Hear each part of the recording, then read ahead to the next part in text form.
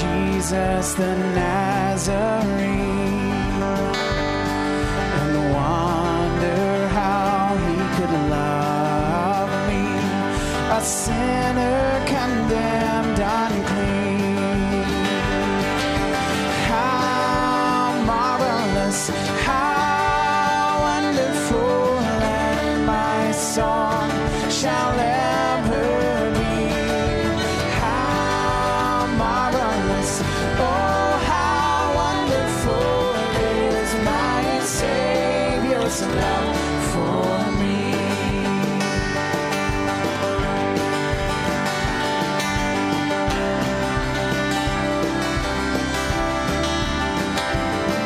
He took my sins and my sorrows, he made them his very own. He bore the burden to Calvary and suffered and died alone. How marvelous, how wonderful, and my song shall ever be. How marvelous, oh how wonderful is my Savior's love for me.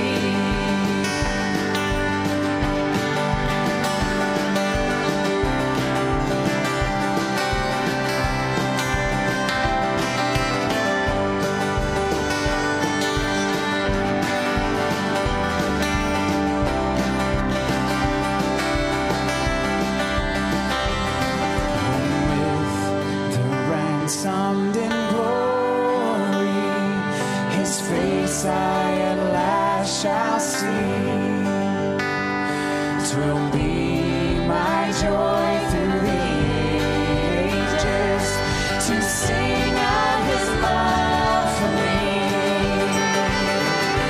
How marvelous, how wonderful, and my song shall ever be.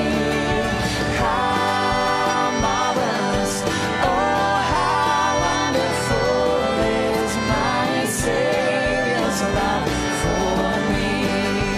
How marvelous, how wonderful, and my song shall ever be. How marvelous, oh how wonderful is my Savior's love for me.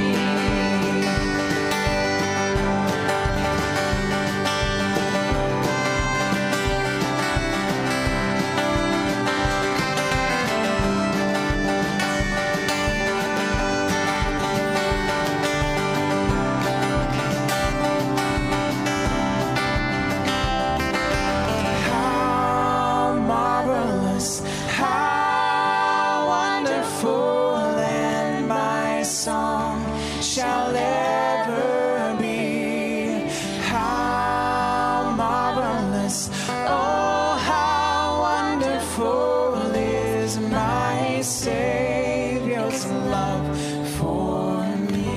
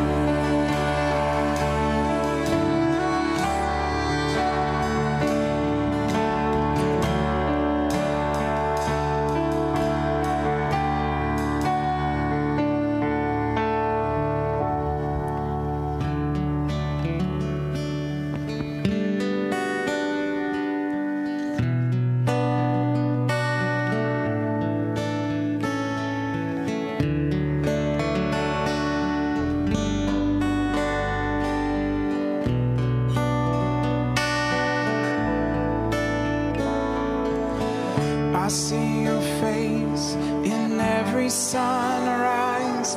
The colors of the morning are inside your eyes. The world awakens in the light of the day. I look up to the sky and say, you're beautiful.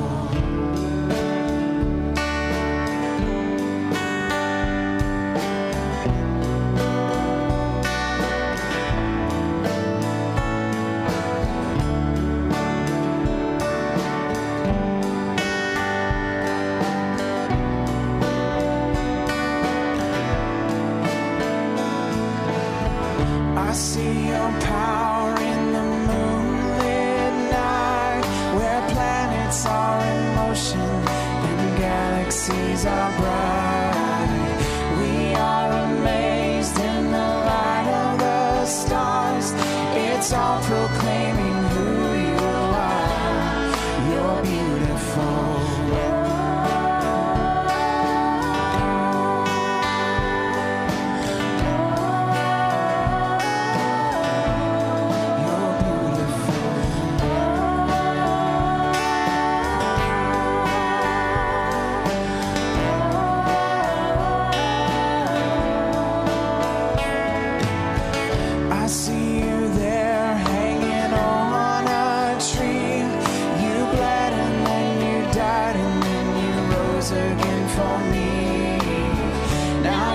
Sitting on your heavenly throne. Soon we will be coming home. You're beautiful.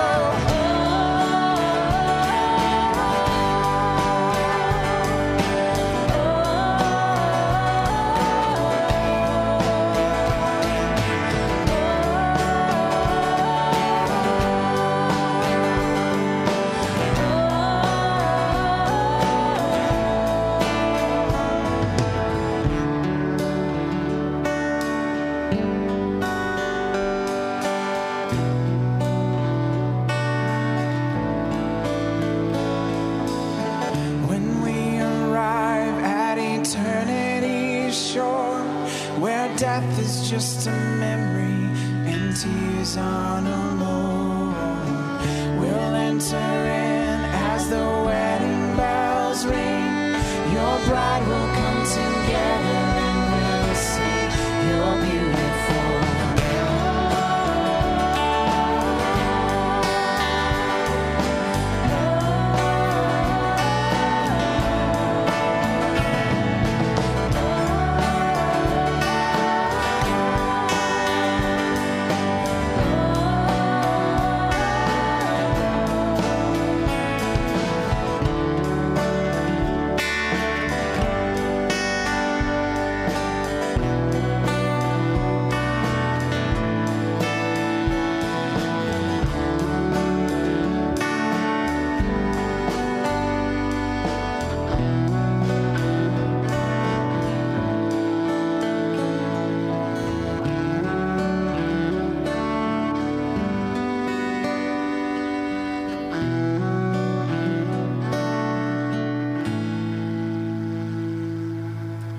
Father, we thank you for the life that we find in your Son. We thank you for the sacrifice that he made for us. We ask that you would be with us this morning, that you would be honored by our worship and our heart's desire to know you better. We pray in Jesus' name. Amen. You guys can have a seat, and if you're one of our kids, K through 5, you can be dismissed to Sunshine Kids Club.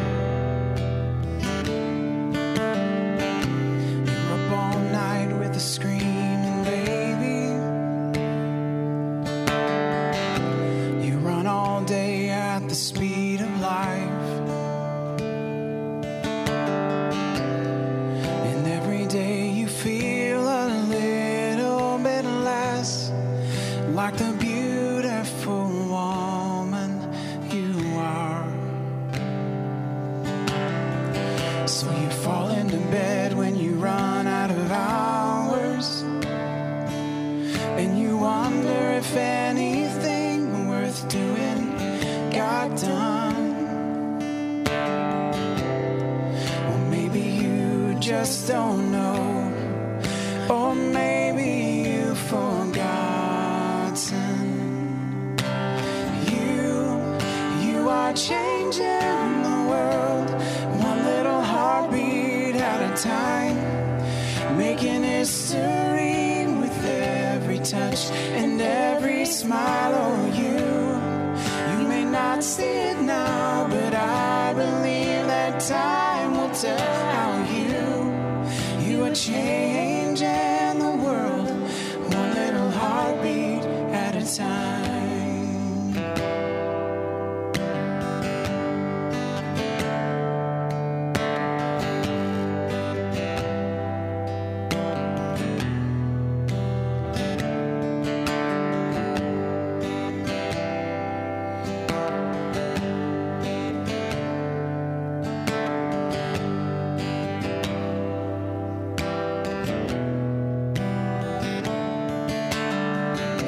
With every I know you can do it, and every tear that you kiss away. So many little things that seem to go unnoticed, they're just like the drops of rain. Over time they become a river, and you are changing the world, one little heartbeat at a time, making history with every touch and every smile. Oh, you may not see it now, but I believe that time will tell how you are changing the world, one little heartbeat at a time.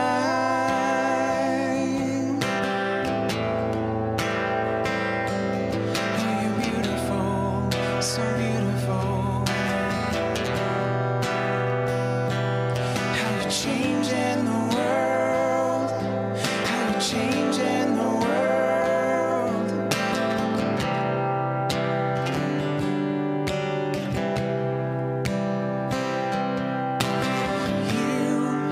You are changing the world, one little heartbeat at a time, making history, touch and every smile. Oh, you may not see it now, but I believe that time will tell how you are changing the world, one little heartbeat at a time.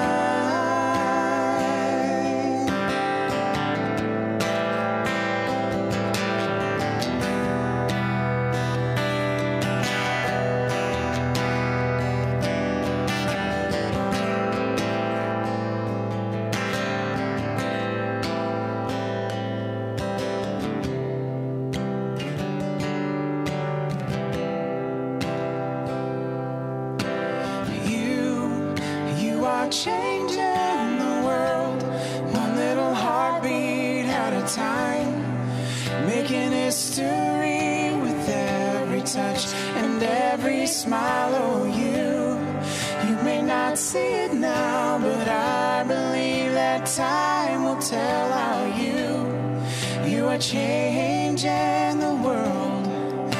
Oh, I believe that you are changing the world, one little heartbeat at a time.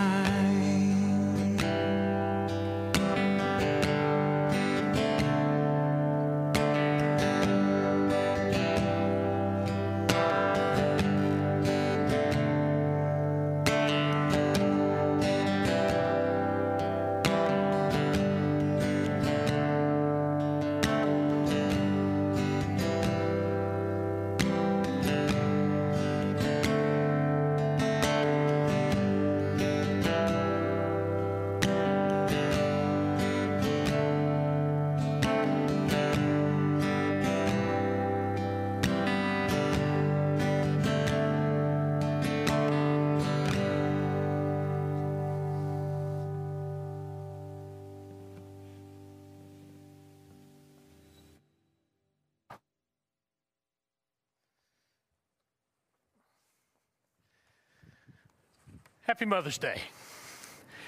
Had all the feels, didn't it? I assume you're not erupting in applause because you're all dabbing your eyes.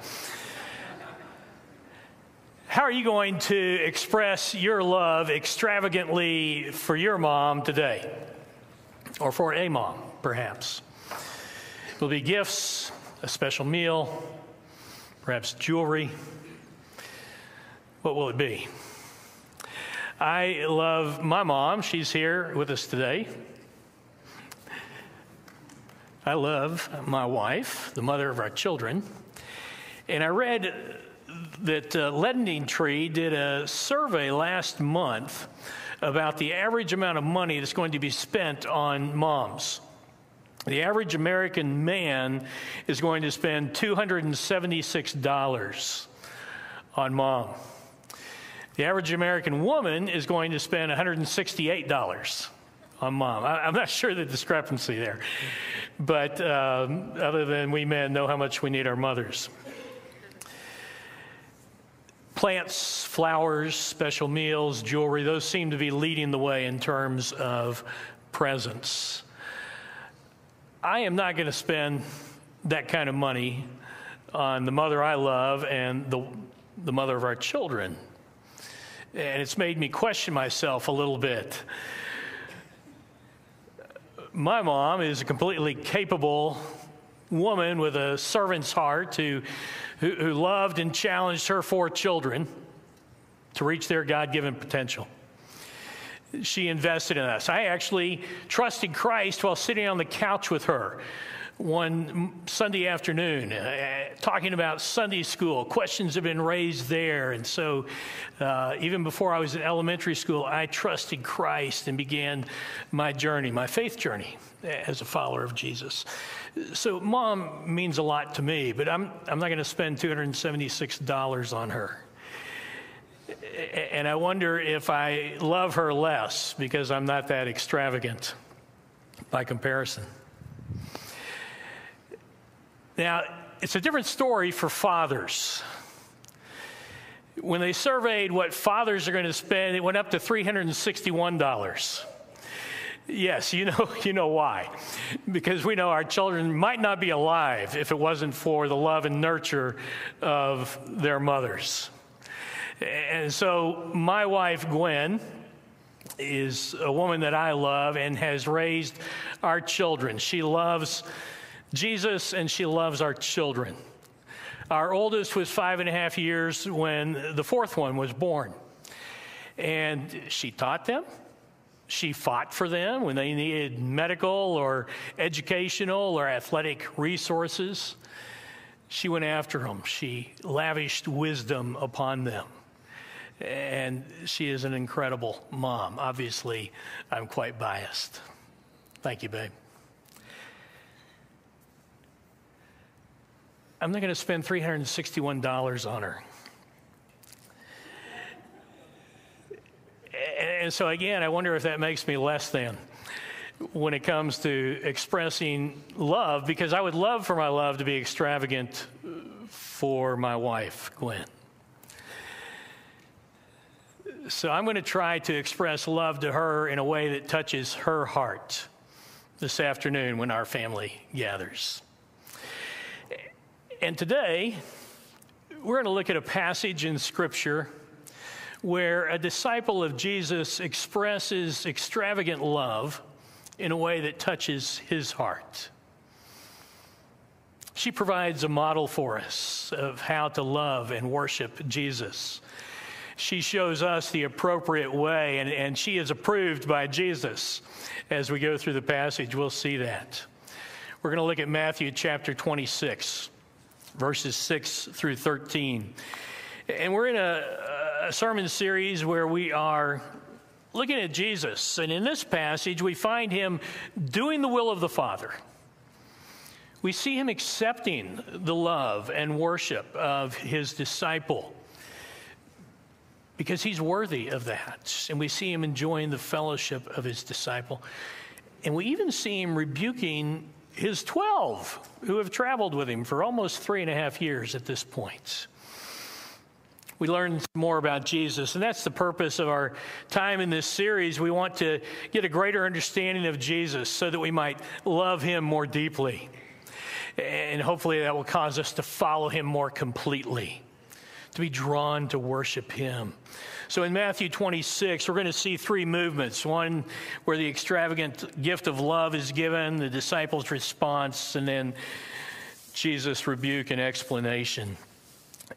So we're going to look at verses 6 and 7 first, and I want to look at it this way, that gratitude is a great reason to gather in honor of Jesus. Gratitude is a great reason to gather in honor of Jesus. Thankfulness is the prevailing attitude of the Christian life. We see that all throughout Scripture, especially in Paul's letters, where he helps disciple us to Jesus and helps us understand how to walk with him. That thankfulness should just prevail in our lives.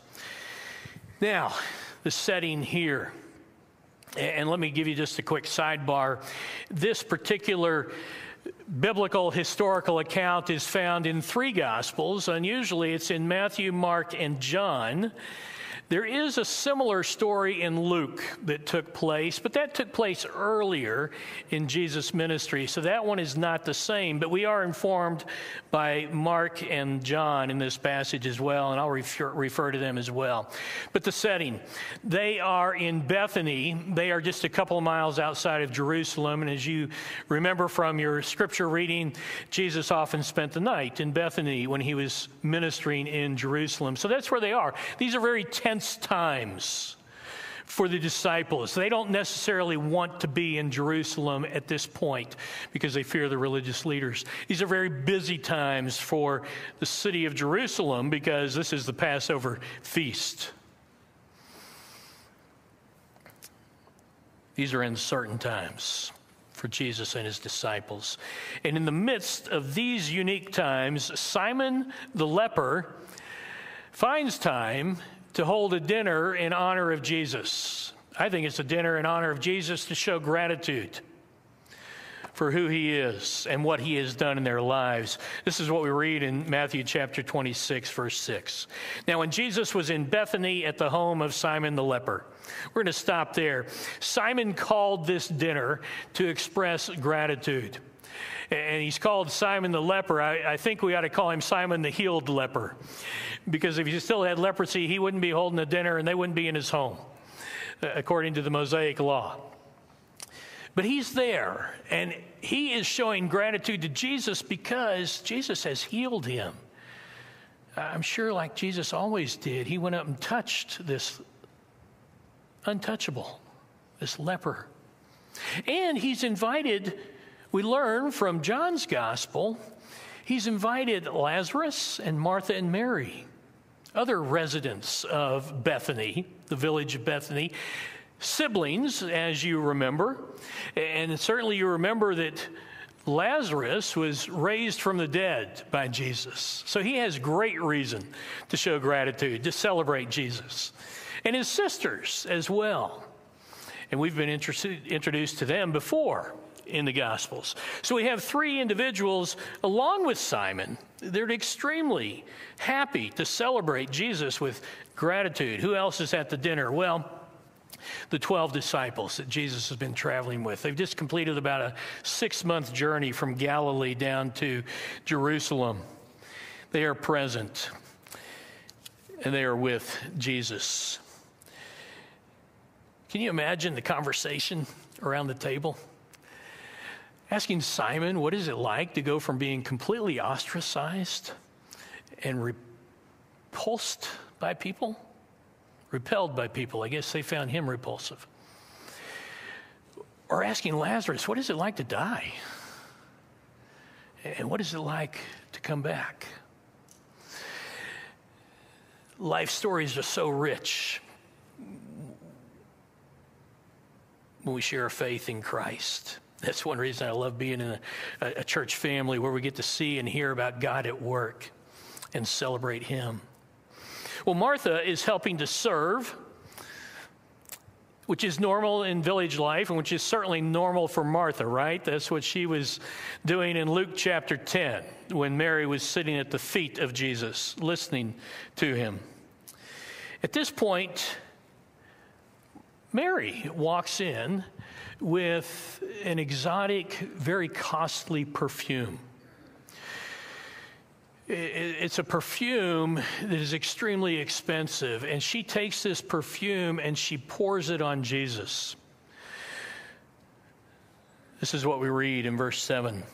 A woman came to him, we're told she's Mary in the Gospel of John, with an alabaster vial of very costly perfume, and she poured it on his head as he reclined at the table. Mark also tells us that she poured it on his feet, so essentially she poured it from his head to his feet. These were not just a couple of drops, which some Jewish hosts would do at a banquet. They might drop a couple of drops of perfume on your hair, your clothing, to enhance the fragrance and to give you something nice to smell the entire evening. No. She took the alabaster vial and she snapped off the neck of it. And she poured this out. That's extravagant love. That's an extreme act of devotion that she gives as a disciple of Jesus. This is a deep expression of faith for Mary that has implications for the rest of Jesus' week. John tells us it's specifically nard, which is an interesting name. It's a plant from India.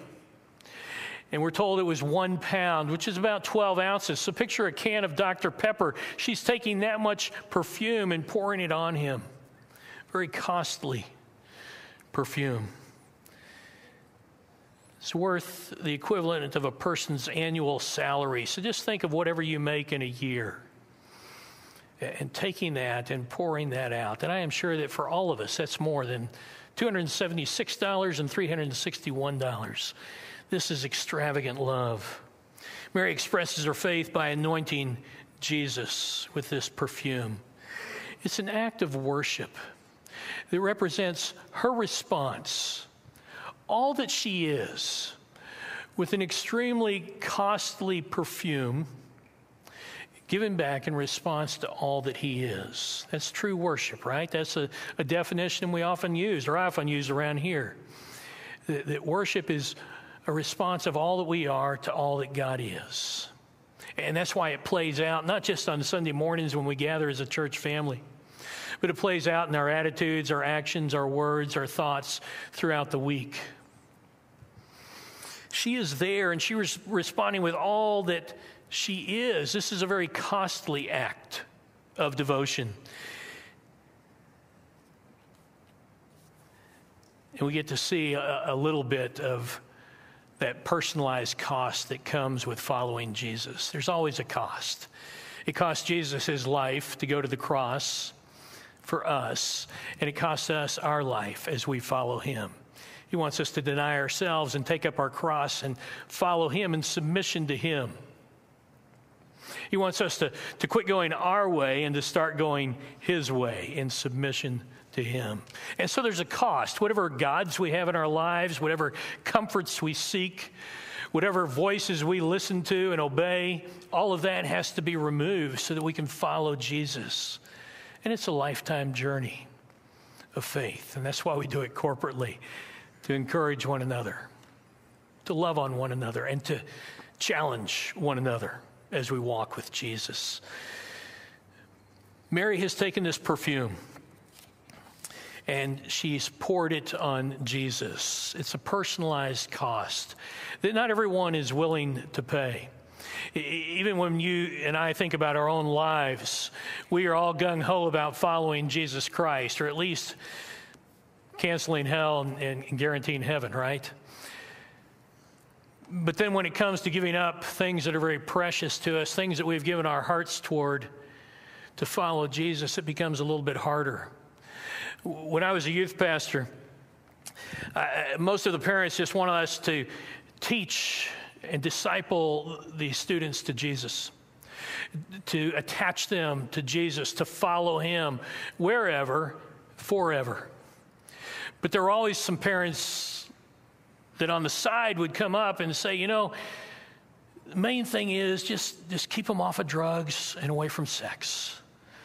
And don't put any ideas in their heads about, you know, serving Jesus outside of this county or this state, or God forbid, out of this country. That's a cost that they weren't willing to pay. They wanted their students to stay around. They wanted to be able to see their grandbabies when they could. There's a cost to all of us that's when it comes to following Jesus. Mary takes this perfume. Isn't it interesting that she takes an alabaster vial, 12 ounces of perfume that she did not use on her brother's burial when he died? This may have been a family heirloom. It is so precious to them that she had saved it. And now, with greater recognition of who Jesus is, she uses it on him. Jesus and his disciples are present as well. And we're reminded that Jesus is present because he is doing the Father's will. He is the one who had set his face like flint toward Jerusalem. When the disciples didn't want to leave Galilee and the comforts and the distance that it gave to Jerusalem and the chaos there with the religious leaders, Jesus said, we're going to Jerusalem. That's the plan of redemption. 3 times he gave them a passion prediction of what would take place when he was there. Jesus is the one who continued to equip his disciples along the way. Tremendous discipleship in those 6 months of travel. Jesus is the one who always said, I do what the Father tells me to do, and I say what the Father tells me to say. And he is the one who will go through Gethsemane and surrender his will to the Father. And he will die on the cross for the sin of the world. Rise again victoriously over sin and death. This is Jesus. He is the one who does the will of the Father. We are drawn to worship him because of all that he's done for us. He did all of that in obedience to the Father. He's given us that model to follow. Well, the 12 disciples are a study in contrast to Jesus. He's calmly going about the Father's will. Their minds and their hearts are distracted. They are scattered in thought. And they are tense as they approach Jerusalem because the religious leaders have made it known that they want to do away with Jesus. In fact, even in verse 3 and 4 here, they talk about their plot to kill Jesus. Ironically, not during the Passover feast, so there's no riot. But the disciples know that they are imperiled as well, that they are in trouble. If Jesus is killed, they are likely to taste the same fate. And that seems to be foremost. That seems to be the burden they are carrying. Well, Simon threw this dinner out of gratitude for Jesus. He invited his good friends. Mary took the opportunity to express extravagant love. Gratitude is always a reason to gather and honor Jesus. She took it to a higher level. And that created quite a stir among the 12 disciples. In verses 8 and 9, we see this, that the posture of our heart determines our worship of Jesus. Extravagant love starts with treasuring Jesus. So even as we go through this, we have to ask ourselves, how do we view Jesus? More importantly, how do we value him? Do we treasure him in a way that might lead to us expressing love to him in an extravagant manner? There's a contrast in approach to the extravagance of Mary's devotion to Jesus and the disciples. She acted generously. That's true worship. On the other hand, the disciples are found to be just posturing. She's got a posture of the heart that is treasuring Jesus. They are trying to look good and sound compassionate. And so this is their response as they are muttering and snorting about her action of devotion. Verse 8 and 9. But the disciples were indignant when they saw this act of Mary, and said, "Why this waste? For this perfume might have been sold for a high price and the money given to the poor." The high price was 300 denarii. John makes sure we understand that. That's the annual wage of the average worker in Israel. So again, a lot of money, right? And the disciples here pretend to care about the poor, but I honestly think their only motive is to sound good. And they call this a waste.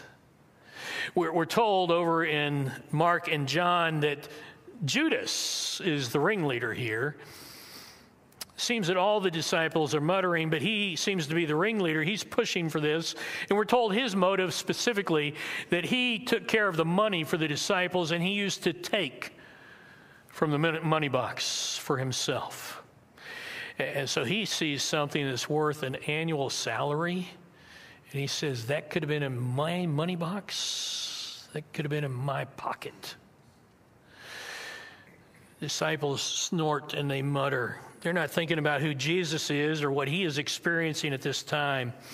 In their rush to judgment, they're filled with righteous indignation. The posture of their hearts sounds practical, but really they're just dull of heart. They're filled with fear and pride. They fear the religious authorities.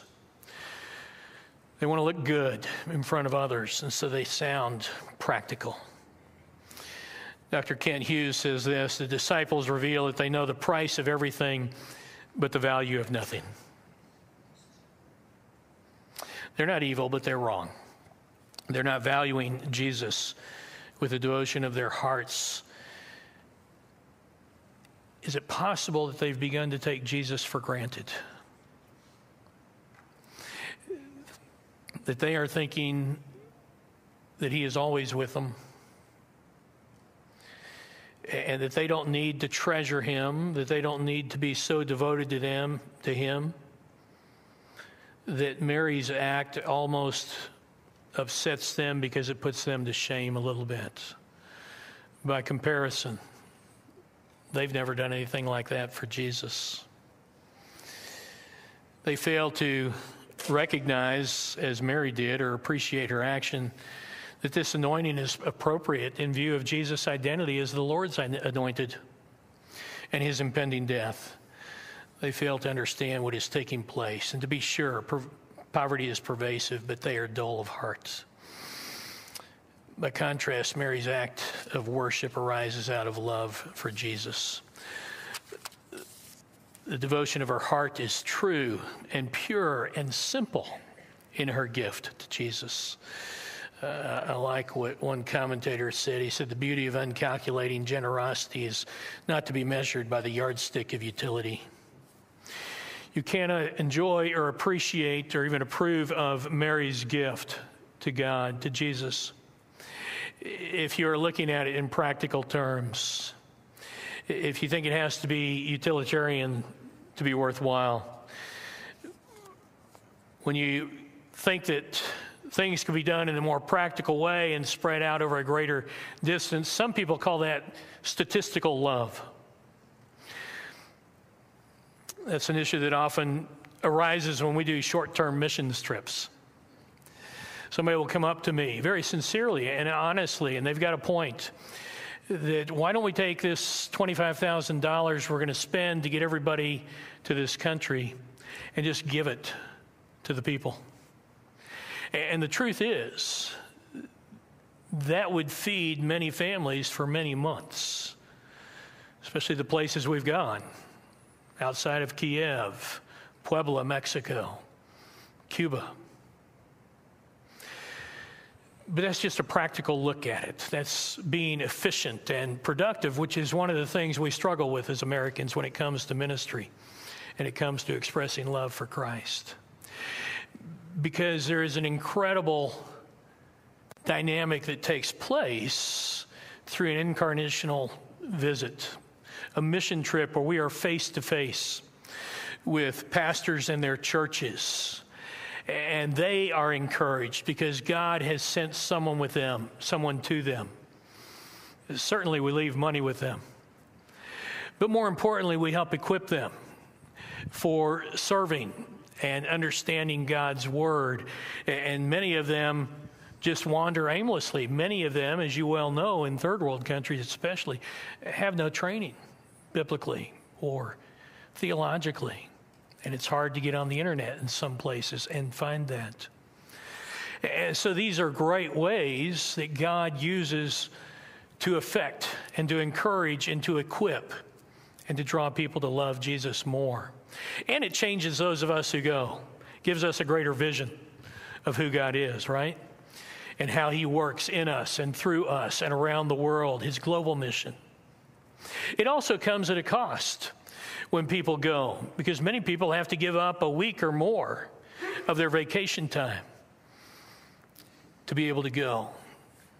It comes at a personalized cost that comes in following Jesus, but that's one way to express love to him. It's just an example of some of the thought processes that go through our minds when we think about being extravagant in our love with God. When we think about being devoted to God, sometimes it runs through our minds that that's just not practical. We need to be careful that we don't go too far down that path and start thinking of what we would do instead of what Jesus would have us do or what he is worth. Mary was extravagant, and her heart was right. Jesus is going to rebuke the disciples now that they've spoken up, that the posture of their heart has been revealed. And this is what we see in verses 10 to 12. Spiritual perception comes from being with Jesus. Spiritual perception or understanding comes from being with Jesus. And certainly with the teaching and understanding given by the Holy Spirit, we get that today. Mary was with Jesus more than once. And being with Jesus is not just a matter of spending time with him. Like we said, the disciples spent 3.5 years with him. We know Mary was with him in other times. Luke 10, while Martha's busy serving and upset with Mary, Mary is sitting at the feet of Jesus. She's being discipled by him. She is learning from him. She is listening to him. She is hearing so that she might heed, so that she might obey him as a follower of Jesus Christ.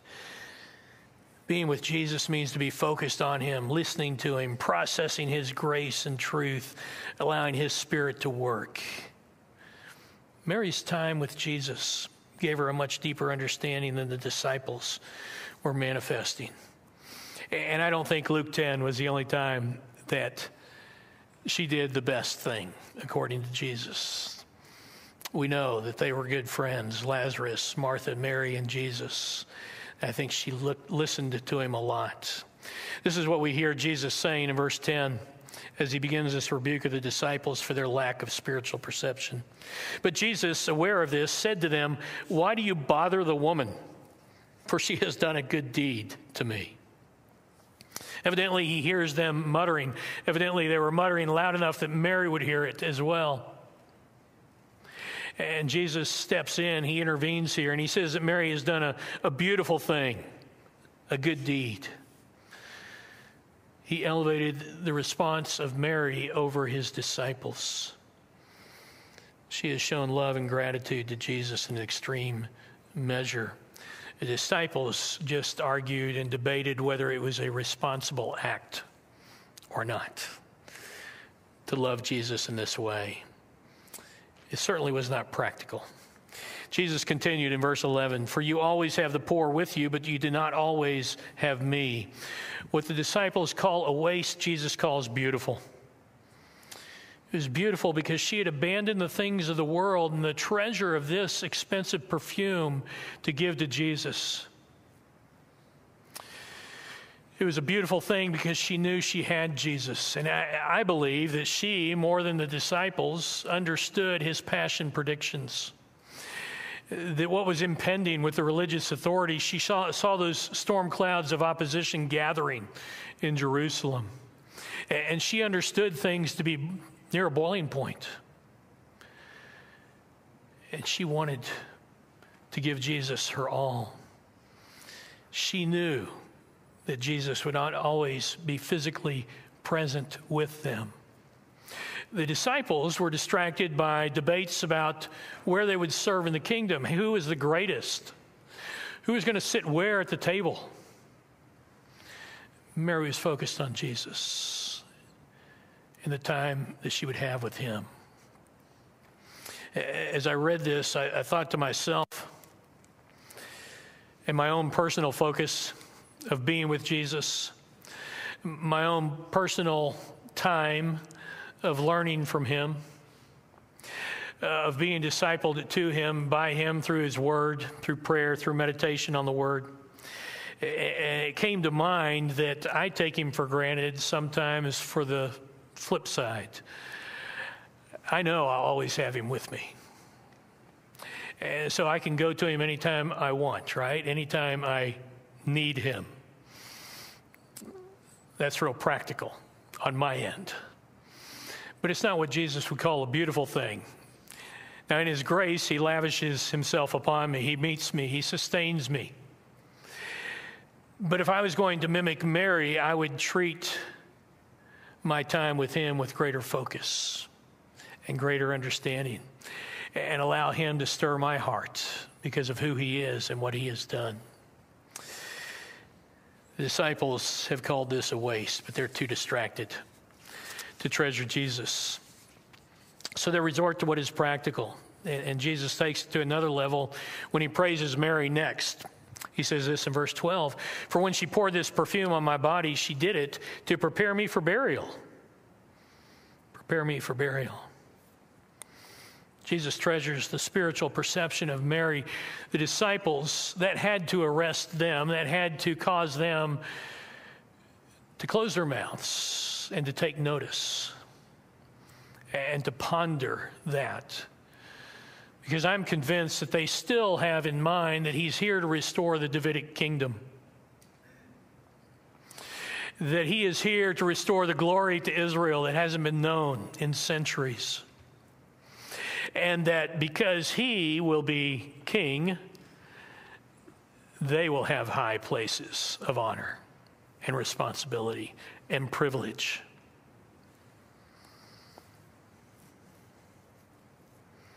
Scholars debate whether or not this was intentionally an act by Mary, whether or not she fully understood that. I have come to the point of believing that she did, for all the reasons I gave earlier.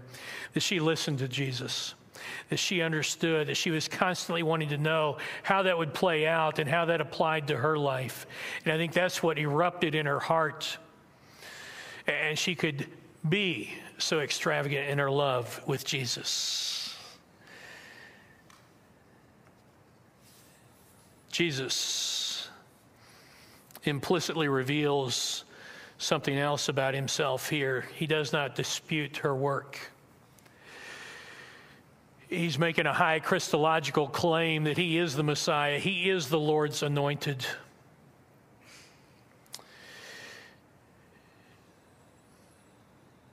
He accepts her lavish outpouring of love and devotion. This one who is gentle and humble of heart, as Jesus described himself earlier in the Gospel of Matthew, is saying, I deserve this. He's letting us know that he is worthy of this worship. She poured out fragrance or perfume upon him. And it's interesting to ponder, as much as she poured out and as expensive as it was, did that fragrance stay with him throughout the week of the Passion Week? Mary received the approval and appreciation of our Lord. Jesus is worthy of our worship. Jesus delights in our worship. Jesus delights in spending time with us. We've seen extravagant love expressed by Mary and welcomed by Jesus. Her act of devotion, love, and worship is a story that will be told along with the gospel. And this is what we read in verse 13.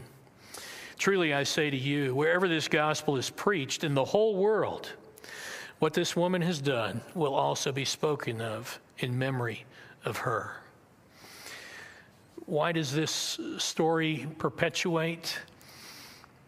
Because Mary expressed her love for Jesus. That love came out of being filled with listening to him, understanding him, being drawn to worship him. Mary is giving us a model of what it looks like when a life is changed by Jesus. Started with a dinner of gratitude,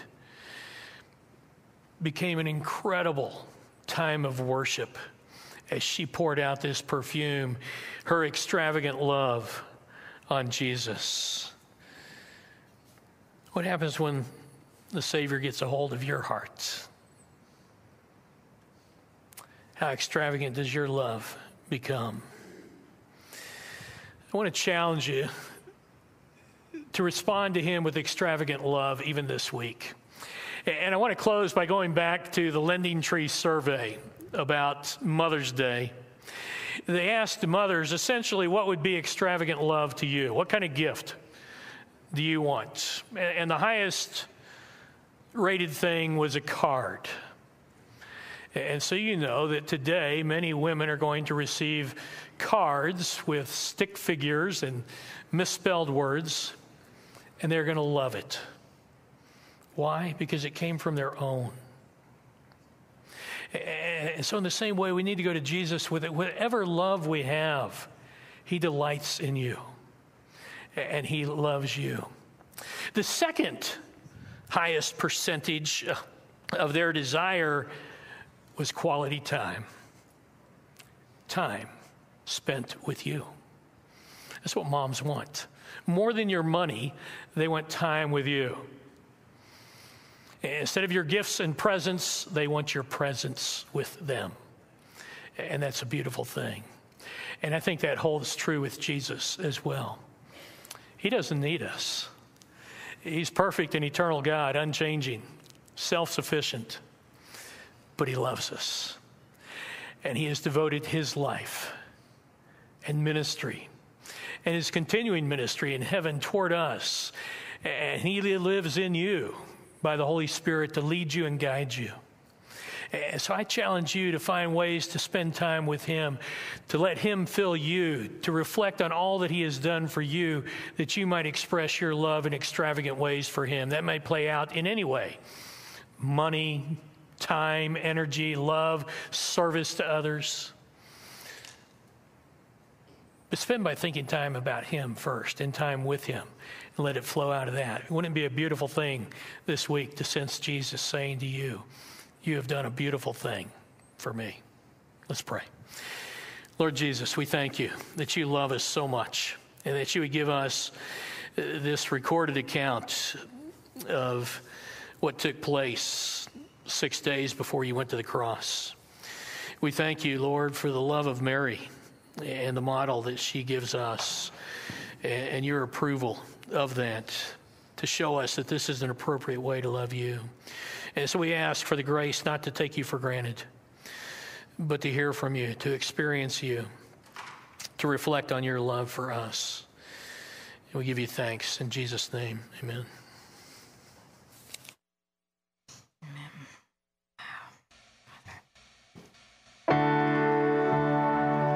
Let's stand together.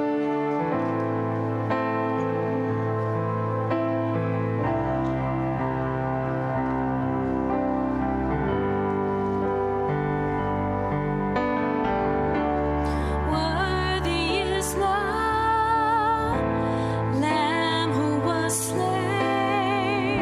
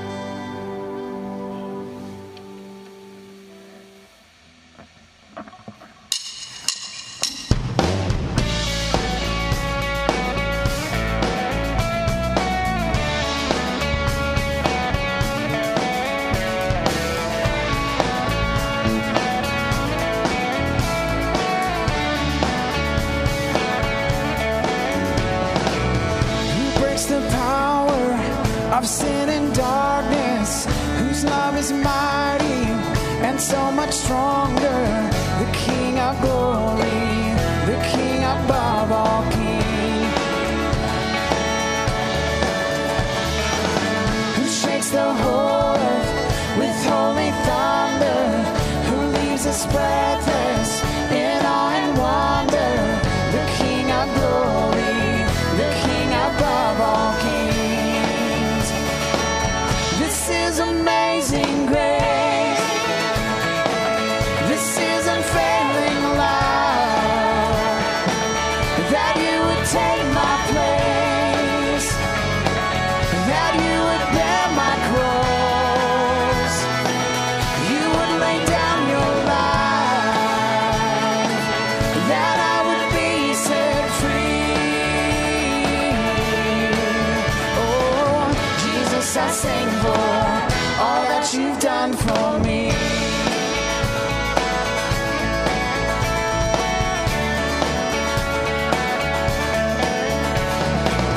Who brings our chaos back into order, who makes the orphan a son and daughter, the King of glory, the King above all kings,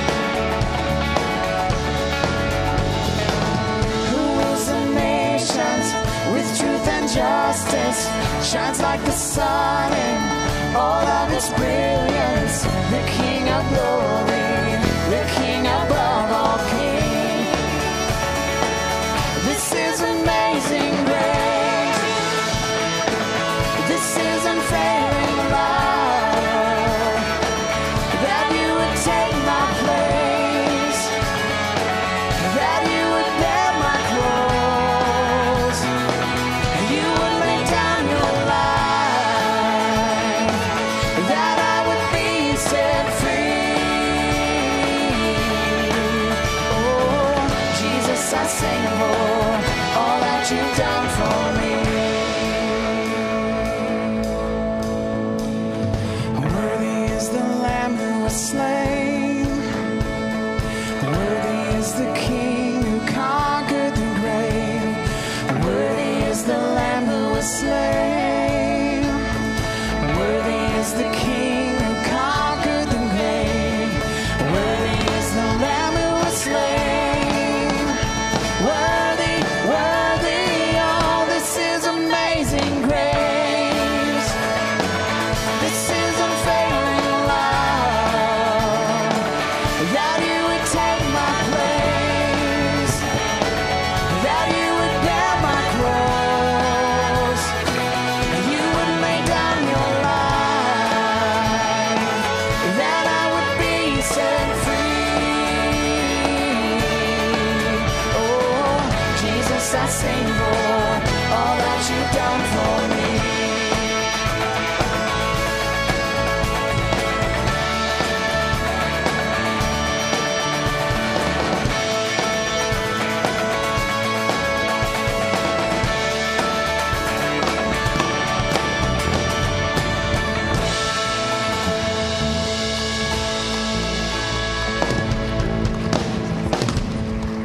Thank you for being with us today. Have a great week and happy Mother's Day.